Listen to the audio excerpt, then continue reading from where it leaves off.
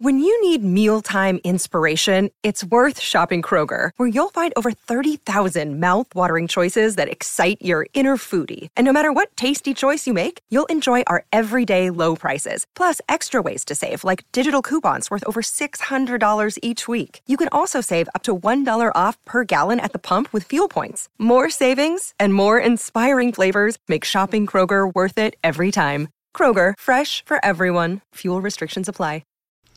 Well, howdy there, Internet people. It's Beau again. So today we are going to talk about Trump in New York and closing arguments and all of that stuff. Because there's a bunch of outlets right now that are running with headlines like Judge doesn't allow Trump to speak in his defense. Judge doesn't allow Trump to provide closing argument. None of that's what happened. Let's be super clear on something. The judge totally was going to allow him to deliver a closing argument. The judge just said it had to be a closing argument.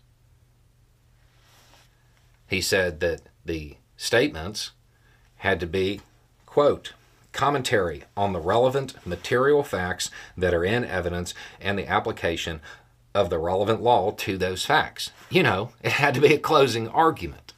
Said that he couldn't deliver a campaign speech, quote.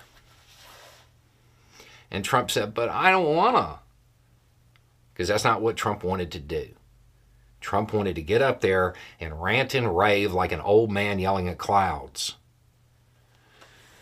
That's not what a closing argument is. The judge did not deny his request. The judge was going to allow him to do it. He just had to actually give a closing argument, not some rant. It is worth noting that. The people who are super mad and outraged about this have no reason to be. Because the reality is this is just like Trump the last time when he said he was going to testify again and then backed out at the last minute. This is Trump finding a way to get out of his rhetoric. Or he really did want to go in and just rant and rave in hopes of catching some headlines or something.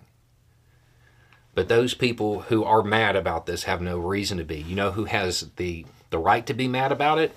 Me. Because I already have my popcorn ordered, and I'm fairly certain that he would have incriminated himself when he got up there. He would have said something he shouldn't have. He was not outright denied that. It was more akin to, oh, you want to go to this fancy restaurant? Sure, put on a tie. No. Well, then you can't come. It's that simple. Was Trump, once again, expecting to be above the rules, above the law, being allowed to do whatever he wants? It's a standard thing with him that people should kind of be accustomed to at this point. The reality is the closing arguments are going to occur. The closing arguments are not going to impact the decision. Remember, this isn't a jury trial. It's going to be done completely by the law. It's not going to be based on any nice turn of rhetoric. And let's be honest about one more thing. A closing argument is supposed to be concise and persuasive. Two things that Trump really isn't. Anyway, it's just a thought. Y'all have a good day.